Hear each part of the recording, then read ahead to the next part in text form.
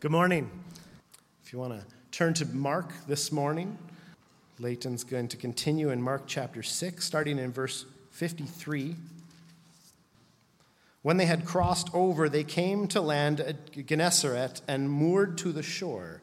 And when they got out of the boat, the people immediately recognized him and ran about the whole region and began to bring the sick people on their beds to wherever they heard he was. And wherever he came, the villages, the cities, or countryside, they laid the sick in the marketplaces and implored him that they might touch even the fringe of his garment. And as many as touched it were made well. Now when the Pharisees gathered to him with some of the scribes who had come from Jerusalem, they saw that some of his disciples ate with hands that were defiled, that is, unwashed. For the Pharisees and all the Jews do not eat unless they wash their hands properly, holding to the tradition of the elders. And when they come from the marketplace, they do not eat unless they wash. And there are many other traditions that they observe, such as the washing of cups and pots and copper vessels and dining couches. And the Pharisees and the scribes asked him, "Why do your disciples not walk according to the tradition of the elders, but eat with defiled hands?" And he said to them, "Well did Isaiah prophesy of you hypocrites, as it is written, that this people honors me with their lips, but their heart is far from me. In vain do they worship me, teaching as doctrines the commandments of men. You leave the commandment of God and hold to the tradition of men." And he said to them, "You have a fine way of rejecting the commandment of God in order to establish your tradition. For Moses said, 'Honor your father and your mother,' and whoever reviles father or mother must surely die. But you say, if a man tells his father or mother, 'Whatever you would have gained from me is korban,' that is, given to God, then you no longer permit him to do anything for his father or mother, thus making void the word of God by your tradition that you have handed down, and many such things you do." This is the word of the Lord. May God grant us understanding. Well, God is good to provide everything we need. And Elijah preached this sermon already.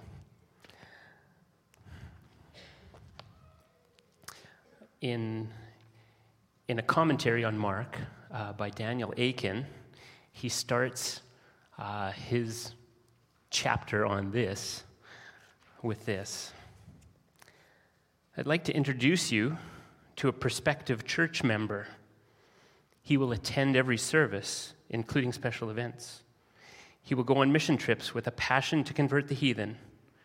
He will tithe, sing in the choir, read his Bible daily, and memorize scripture. He will be happy to pray in corporate worship. He is thoroughly orthodox in his theology. He is an inerrantist and believes in heaven and hell. He never gets drunk, is not predicted to porn, never uses profanity, is a family man, loves his country fervently, weeps on 4th of July, and votes the right way." You can tell where this guy comes from. "His reputation in the community is stellar. If any man ever earned the right to go to heaven, it's this man. His religion is certainly something to be admired. Sadly, this man is headed for hell. I have just introduced you to a 21st century Pharisee. A Pharisee in the first century was not scorned as a legalist. No, he was looked up to as a model citizen and a person of piety and religion. Unfortunately, Pharisees had, as Paul says, a zeal for God, but not according to knowledge, from Romans 10. Amazingly, we can have a passion for God and yet not know God.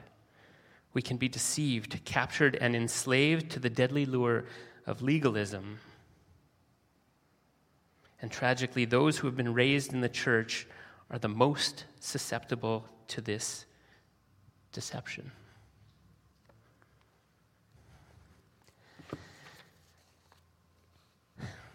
When Jesus talks about this in parable, he says in Matthew 13 that there was once a good farmer who planted good seed.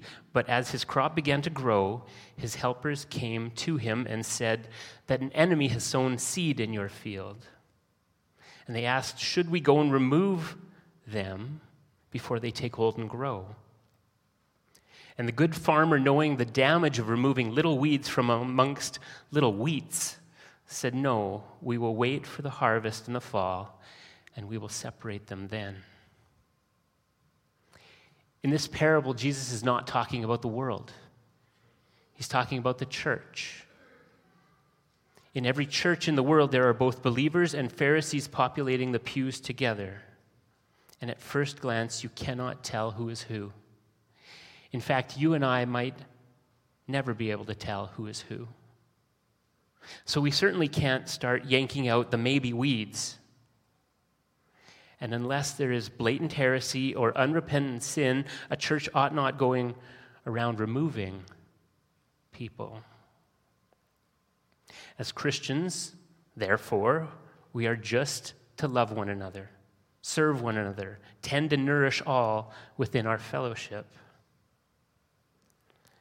And just as it's difficult, if not impossible, to tell who is a weed, it's difficult to tell who is genuinely righteous. And that's why our church, which right now is in desperate need of trained, equipped, and qualified elders, will still take years to disciple and to observe the character of the men that we will call as our next shepherds. So Josh is teaching through Romans.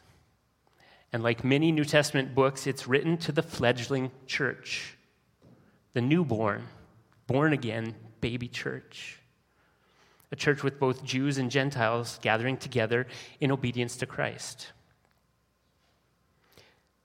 So how does a devout Jew, raised and nourished in the law, share life with a Gentile, someone who may have absolutely no understanding of any moral law or any standard of behavior, and absolutely no clue of what it means when God says, be holy as I am holy?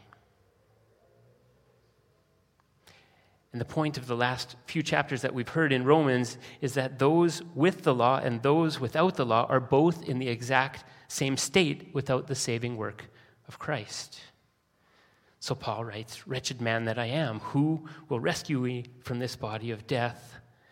Thanks be to God through Jesus Christ our Lord. And this is because those who only have the law cannot fully follow it. So they are just as lost without Jesus as those who never knew the law in the first place. In the end, neither man can please God.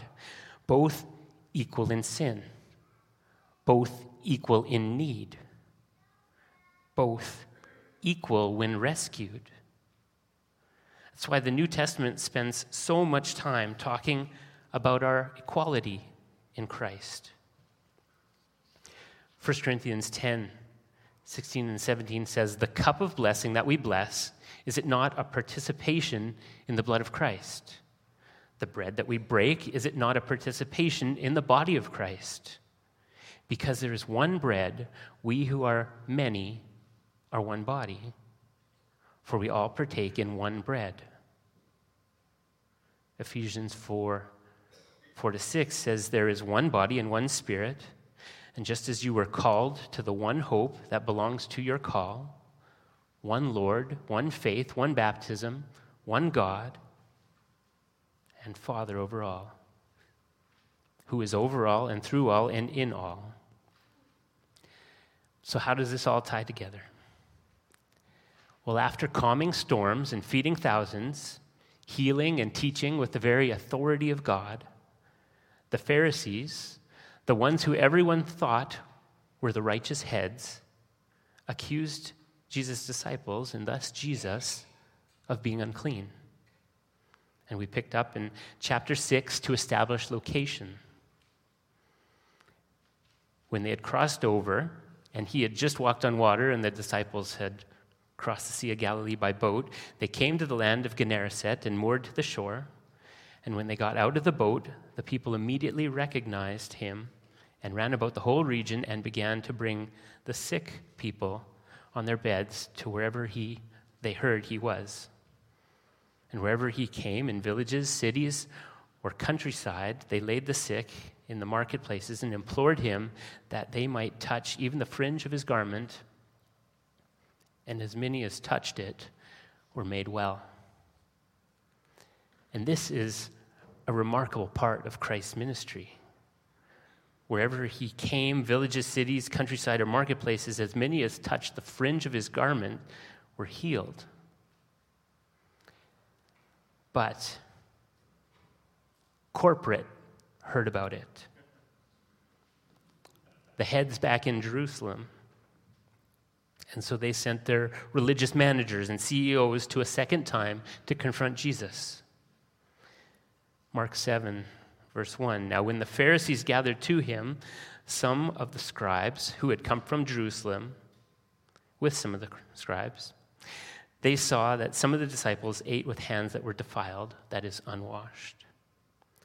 Now here's how this story plays out. Act 1, the religious leaders see a little infraction to a little tradition, and they call out Jesus and his disciples. They say, "You're defiled." Act 2, Jesus calls the religious leaders unclean and condemns their entire complex system of public righteousness. But not just that.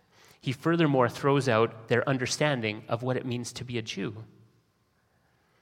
Everything that made them them, as they understood it, was shown to be nothing. Their whole underpinnings for separation from the world was shown to be incorrect. And Act 3, which, Lord willing, will be our text next week, Jesus teaches what actually makes a person unclean and defiled versus what the Jewish leaders taught. Mark 7, 3 and 4. For the Pharisees and all the Jews do not eat unless they wash their hands properly, holding to the traditions of the elders. And when they come from the marketplace, they do not eat unless they wash. And there are many other traditions that they observe, such as the washing of cups and pots, copper vessels, and dining couches. Now, I'm not calling my wife a Pharisee, but if hand washing were the test, she would have a black belt. Oh man, our family, we hold hand washing next to godliness. I have a sore throat. Did you wash your hands? My tummy hurts. Did you wash your hands? My pants are too tight. Did you wash your hands and then eat too much? But it's all for cleanliness' sake in our home. But here, in our passage, this is ceremonial. There's no soap, there's no scrubbing, there's no getting under the nails. It's just ritual hand washing that the Jews are practicing. In the Greek, it actually says they do not eat unless they rinse their hands with a fist, which kind of defies explanation. But in a place where water is scarce and precious, one could dip a loosely closed fist into a small amount of water and then still have their hands fully made wet. Here's the rub, no pun intended. There is no universal hand-washing law in the Old Testament. It's just not in the Bible. There's only a highly specific one for the Levites, the on-duty priests in the temple. Exodus 30:17 says, "The Lord said to Moses, 'You shall make a basin of bronze with its stand of bronze for washing. You shall put it between the tent of meeting and the altar, and you shall put water in it, with which Aaron and his sons shall wash their hands and their feet.'" That's maybe a little inconvenient because the Jews don't practice that one. "Then when they go in the tent of meeting, or when they come near to the altar to minister, to burn a food offering to the Lord, they shall wash with water so that they may not die. They shall wash their hands and their feet so they may not die. And it shall be a statute for them, forever to them, even to him and his offspring throughout their generations." So this is a matter of what's good for the gander is good for the geese. If ceremonial washing ensures a priest's holiness, then it ought to be good for the whole populace. And it caught on, and the people ran with it, to the point where Mark here says it's practiced by the Pharisees and all the Jews. Now, it makes good sense. Washing your hands, very logical. But Jesus condemns it because it had taken over. He condemns this display for two reasons, and we'll come back to them throughout this message: hypocrisy and heresy. One, this ceremonial washing is outward only, which is hypocrisy. Jesus says they are dirty inside. And two, it's outside of Scripture, which is heresy. And as we'll see, the result is that man-made traditions never add to the law. They never add to the gospel. They eventually step in. They take over, and they replace true religion. I'm going to say it again because Josh is agreeing with me. Man-made traditions never add to the gospel. What they do is eventually step in, take over, and replace true religion. But the Jewish people don't listen to Jesus on this point. They don't hear his discipline, his correction. And we know this because by the 3rd century AD, when the oral laws and the traditions were written down on this topic, they state, "Whoever eats bread without previously washing their hands is as though he had intercourse with a harlot." That's the Babylonian Talmud. Now, why? This is because they read Proverbs 6:26, which says the price of a prostitute is only a loaf of bread. And whoever makes light of washing the hands before and after a meal will be uprooted from the world. That's from the Siddur Nashim. And whoever eats bread without first wiping his hands is as though he eats unclean food. And that's the Tractate Sota. In Matthew 6, Jesus condemns the Pharisees for acting religiously in public. It's the Sermon on the Mount. He says they give so all can see. They pray on the street corners, and they fast publicly so as to be recognized. Now, all this is done to be seen by men. The modern phrase for this is virtue signaling. But this is what defined the Pharisee. Look, everyone, look. I'm doing that thing that sets me apart. Look, everyone, look. I'm doing that thing that shows you I'm righteous. And Jesus is scathing in his assessment of them. Matthew 23, it's the woe to you scribes and Pharisees passage. In verse 5, he says they do all their deeds to be seen by men. In verse 25, they clean the outside of the cup and plate, but inside they are full of greed and self-indulgence. Verse 27 and 28, they are like whitewashed tombs, which outwardly appear beautiful, but within are full of dead people's bones and all uncleanness. So you outwardly appear righteous to others, but within you are full of hypocrisy and lawlessness. So why is this so bad? Verse 13 and 14 says, "Woe to you, scribes and Pharisees, you hypocrites, for you shut the kingdom of heaven in people's faces. For you neither enter yourselves," which is like you are not a child of God, "nor do you allow those who would enter to go in. You lead others away from God. Woe to you, scribes and Pharisees, hypocrites, for you travel across sea and land to make a single proselyte. And when he becomes a proselyte, you make him twice the child of hell as yourselves." Back to Mark, verse 5. "And the Pharisees and the scribes asked him, 'Why do your disciples not walk according to the traditions of the elders, but eat with defiled hands?'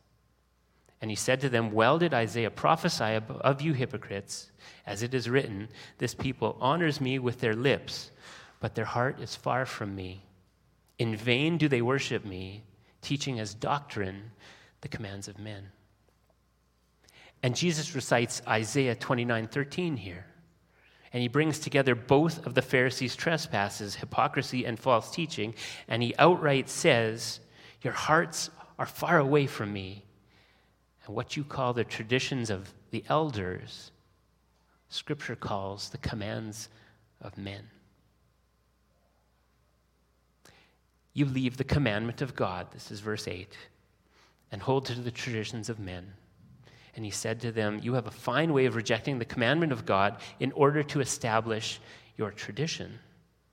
And then he gives a very strong example, verse 10. For Moses said, honor your father and mother, and whoever reviles father or mother must surely die. But you say, if a man tells his father or his mother, whatever you would have gained from me is Corban, that is, given to God, then you no longer permit him to do anything for his father or his mother, and thus making void the word of God by your tradition that you have handed down. And many such things you do. This was only one example. At the center of the big 10 commandments is honor your father and mother. Honor your father and mother as the Lord your God commanded you, that your days may be long, that it may go well with you in the land that the Lord your God is giving you. Now, every time this verse comes up, I am bound to say, this is not a command to children. As in, children obey your parents, for this is right. Sometimes we get them mixed together. That's Ephesians 6:2.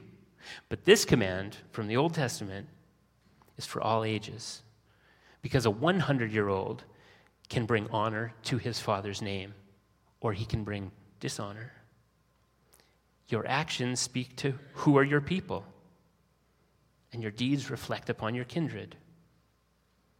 If you are a child of someone, and I assume we all are, you represent them. So you see the obvious parallel then, that is, if you call yourself God's children, you represent him to the world. In John 8:44, Jesus had to tell the Pharisees, you may call yourself God's children, but your actions betray you. You really are of your father, the devil. And Jesus dismantles their system. Corban was a pledge, an offering. As in Leviticus 2:1 or 4 or 12 or 14, when anyone brings a grain offering as an offering unto God, it's an offering. And Numbers 31:2, Moses spoke to the heads of the tribes of the people of Israel, saying, this is what the Lord commanded. If a man vows a vow to the Lord or swears an oath to bind himself by a pledge, he shall not break his word. He shall do according to all that proceeds out of his mouth.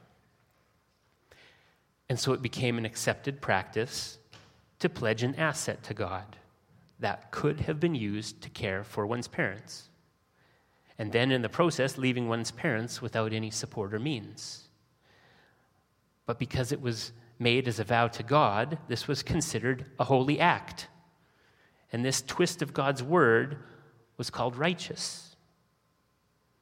And this is the way of things, isn't it? No doubt it started off as a worthy action, promising something unto God's service. But the man-made never stays just alongside of the God-made. It always usurps, always crowds out, always replaces the godly. So here's the pattern from our passage. Verse 7, they teach the commands of men. Verse 8, they leave out the commands of God. Verse 9, they reject the commands of God. And verse 13, they make void the word of God. Now, church history is replete with examples of the laws of men superseding the laws of God. And it happens in what to wear, in where to meet, in how to worship, in who can join, and all the other evils perpetuated in the name of the Lord. Consider recent church traditions and culture. In the past few decades, drums in the church were said to have brought in the devil's beat. And this with great lament, because at the same time, church choirs and the majestic pipe organ lost favor. But in the 1500s, as the reformers began to break from all things Catholic, the pipe organ was characterized as the Pope's bagpipe, the devil's trumpet, and a seducer to the worship of the Roman Antichrist. Pipe organs were evil. And throughout Europe, the magnificent pipe organ began to be destroyed. And it was reported in various cantons of Switzerland that the pipes were melted and recast. In Schaffhausen, pipes were made into wine cans, which some of you might find ironic and funny. In Winterthur, a new roof was made for the prison tower. And in Geneva, dinnerware for the city hospital out of the pipes. And man-made traditions sway our religious culture. I have a friend named Dennis. He grew up in the deep south of the United States, and he once told me that as all the farm income for the past 200 to 300 years, that's hundreds of years, was made growing tobacco and cotton, all the respectable churchgoers would smoke, but they would never let a drop of alcohol crest their lips. But traveling a little further north in the States, to those that primarily grew barley and hops, the church folk would righteously bring alcohol to potlucks and corn roasts, and yet they would never suffer a smoker in their midst. Upon hearing this, I was naive to the world as ever a young man could be, because growing up even further north in Canada, I said a Baptist would have no association with either such vice. Relatedly, at my friend Troy's wedding, his mom goes up to the mic and she raises her goblet for a toast and says, when he was but 5 years old, she offered him a sip of her dinner wine, to which he responded, "Mother, and drink damnation upon my soul? I would never." He was 5. And the young guy picked it up somewhere. You and I both know that people have been run out of church for much, much less. Now, I want to make my point using alcohol. And I'm sorry if it's a touchy subject. I mean no hurt.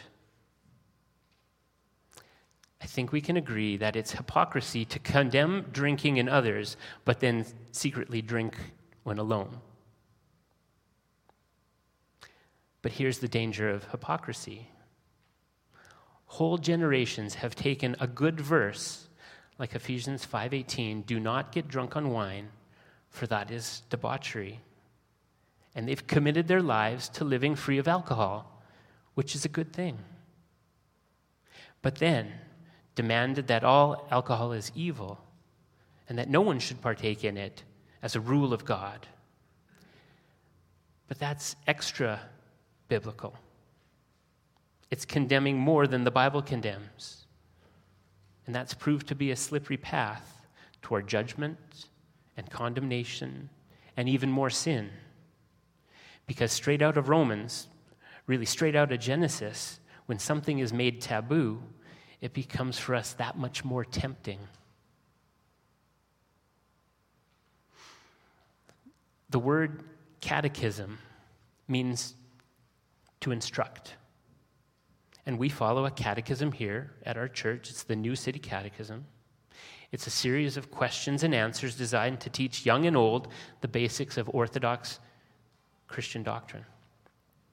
And this fall, one of our Sunday school offerings will be to go through the New City Catechism, one a week. And it is fantastic. But that word has a lot of baggage. Because in past, some catechisms have wildly strayed from true biblical doctrine, but also because some catechisms have led generations of people to believe that once they have memorized the right words, that's all that they have to do for salvation. And they've gone on to lead terribly ungodly lives, believing that heaven is theirs and their sins will magically be forgiven. Here again, the teachings of men came in and replaced the truths of God. We tend to see hypocrisy in others, but are often blind to it in ourselves.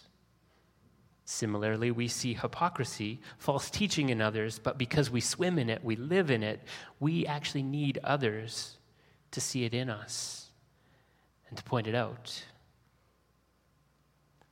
I've said this before, but it has a place here again. The Pharisees were not the sneering old wizards, rubbing their hands together and plotting evil, planning deception, like we picture them nowadays.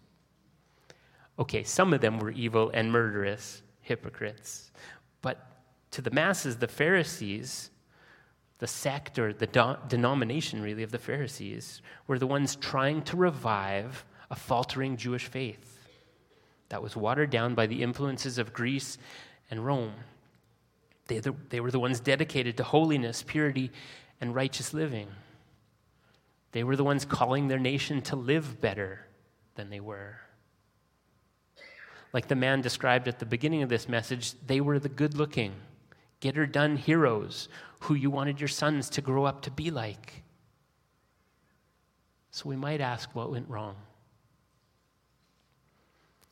In pursuit of purity, separation, and holiness, Judaism left true religion, and endless rules replaced true righteousness. It's sometimes called building fences, and it goes like this. To protect a law from being broken, another law was made in front of the first. And a series of protective rules were erected in front of the biblical law. Don't want to accidentally use the Lord's name in vain? Well, then remove it from Scripture and replace it with an abbreviation. It actually makes a lot of sense logically. It just doesn't help anybody spiritually. This explains why the national and religious leadership was made up of lawyers and scribes, doesn't it? Parsing and interpretation becomes critical to godliness in that kind of system. The fourth commandment says, do no work on the Sabbath. So someone better define what work is, right? And we should get somebody else to define what constitutes a Sabbath. And that's why the Jewish Melachot outlines 39 Sabbath restrictions, including planting and reaping, sowing and tearing, writing and erasing, igniting a fire and extinguishing a fire, building and destroying, and so on. In Mark 2, Jesus corrects this kind of effort and says that he is actually the Lord of the Sabbath, which means he both fulfills and becomes our Sabbath. And he teaches that the Sabbath was made for the benefit of man and not as a burden of untenable boundaries or fences. In Israel, hotel breakfasts are huge. They have huge assortments of cheeses and milk and bread and fruits and hummus, because hummus goes on everything. But after breakfast, all the foods, all the cutlery, all the plates and cookware would be cleaned up and put away until the next breakfast. And completely different foods and cutlery, plates and cookware would come out so that there would never be any mixing of breakfast foods with lunch and supper foods. This is because at 3 places in the Old Testament, the law forbids boiling a young goat in its mother's milk. Don't want to accidentally eat milk and baby goat together? Then make a system where that could never, ever happen. Did anyone have a McCafe today or this week? In Israel, McCafe is not just a coffee or style of drink, but it's a separate restaurant standing right beside all traditional McDonald's. because McCafe serves milk for your coffee and tea, as well as desserts and items with cheese. It's an entirely different entity from McDonald's, which serves burgers and meat and entrees like that, with no milk products in sight, ever, anywhere. In building fences around the laws and in teaching them as if they were God's law, Judaism has become a new religion. It's divorced from that of the Old Testament of Abraham and Moses. Unquestionably, what is practiced now as Judaism has no relation to that of the Old Testament law and prophets. And this is why the New Testament spends so much time establishing what is the good news and fighting the human tendency to add to God's word. Fighting the lie that you need the gospel plus something. Fighting the human tendency to say yes to grace alone, but then live like if grace alone is good, then grace plus something must be better. Paul to the Galatians says in Galatians 3, "O foolish Galatians, who has bewitched you?" Verse 3 then, "Are you so foolish, having begun in the Spirit? Are you now being perfected in the flesh?" And this becomes such a serious matter that Paul says in Galatians 5:12, regarding the necessity of circumcision, I wish they would go all the way and fully castrate themselves. It's in the Bible. Last week, Josh spoke on Paul to the Romans saying, adding law to the gospel will not gain you anything. In fact, it destroys everything. And Jesus to the Pharisees says, you focus on tithing mint and cumin, but ignore the weightier issues of truth, justice, and mercy. So what are you and I supposed to do with all this? The quick answer is to walk closely enough with one another that we can fight heresy and hypocrisy in ourselves. So obviously a heightened awareness of our own hypocrisy is critical. You might consider that children are very good at pointing out hypocrisies in dad. I joke, but again, we need to trust godly people around us to help with this kind of character growth. It's one very important function of a healthy church.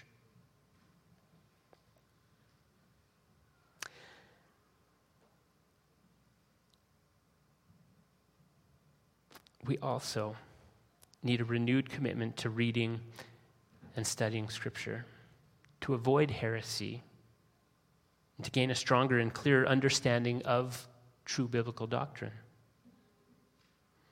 In joining the membership of this church, you are submitting to the authority of the elders, and one of their main jobs is protecting the church against false teaching. But, and this is what I want to leave you with today, we are all Pharisees the moment we speak, act, or think that we need to add something to God's grace.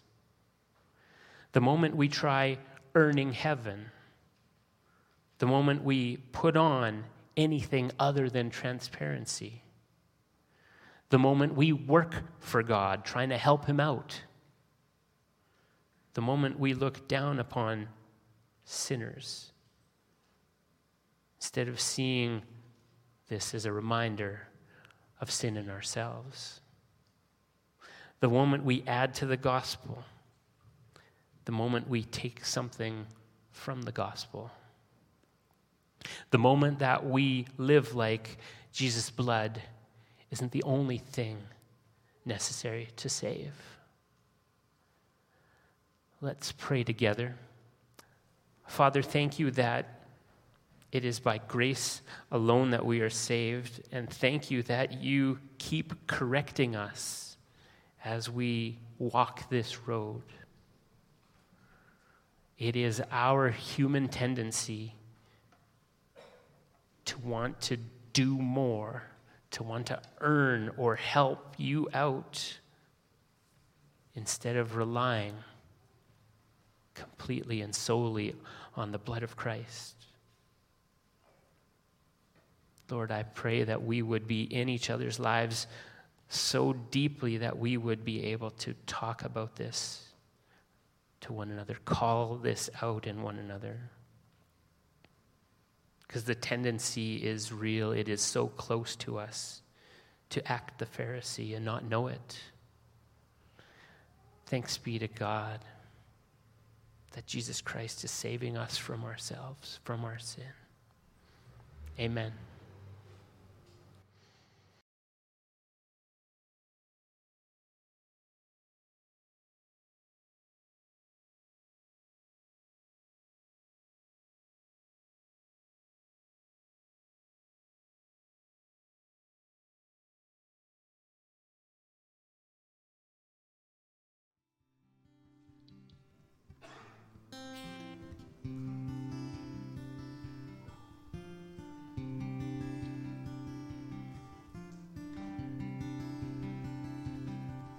My worth is not in what I own, not in the strength of flesh and bone,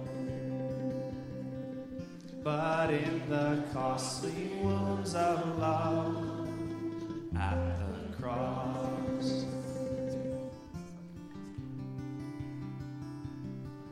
My worth is not in skill or name,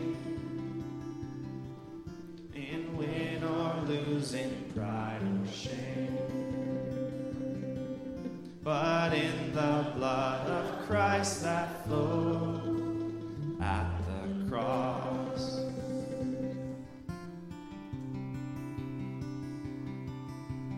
I rejoice in my Redeemer, greatest treasure, wellspring of my soul. I will trust in him, no other. My soul is satisfied in him alone.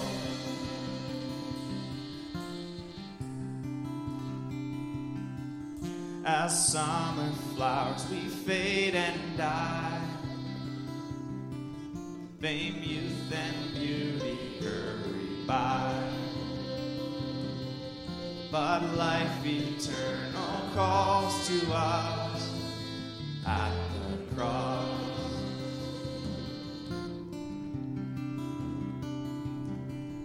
I will not boast in wealth or might,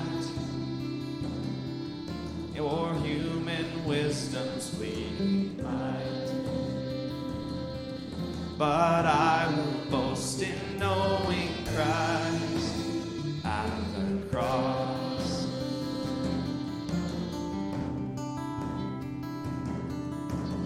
I rejoice in my Redeemer, greatest treasure, wellspring of my soul.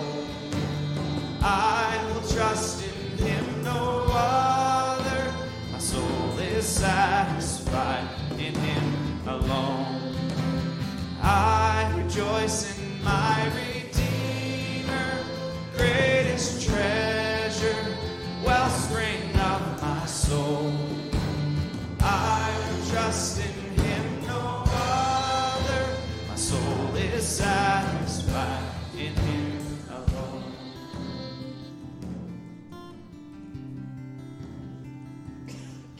Do wonders here that I confess,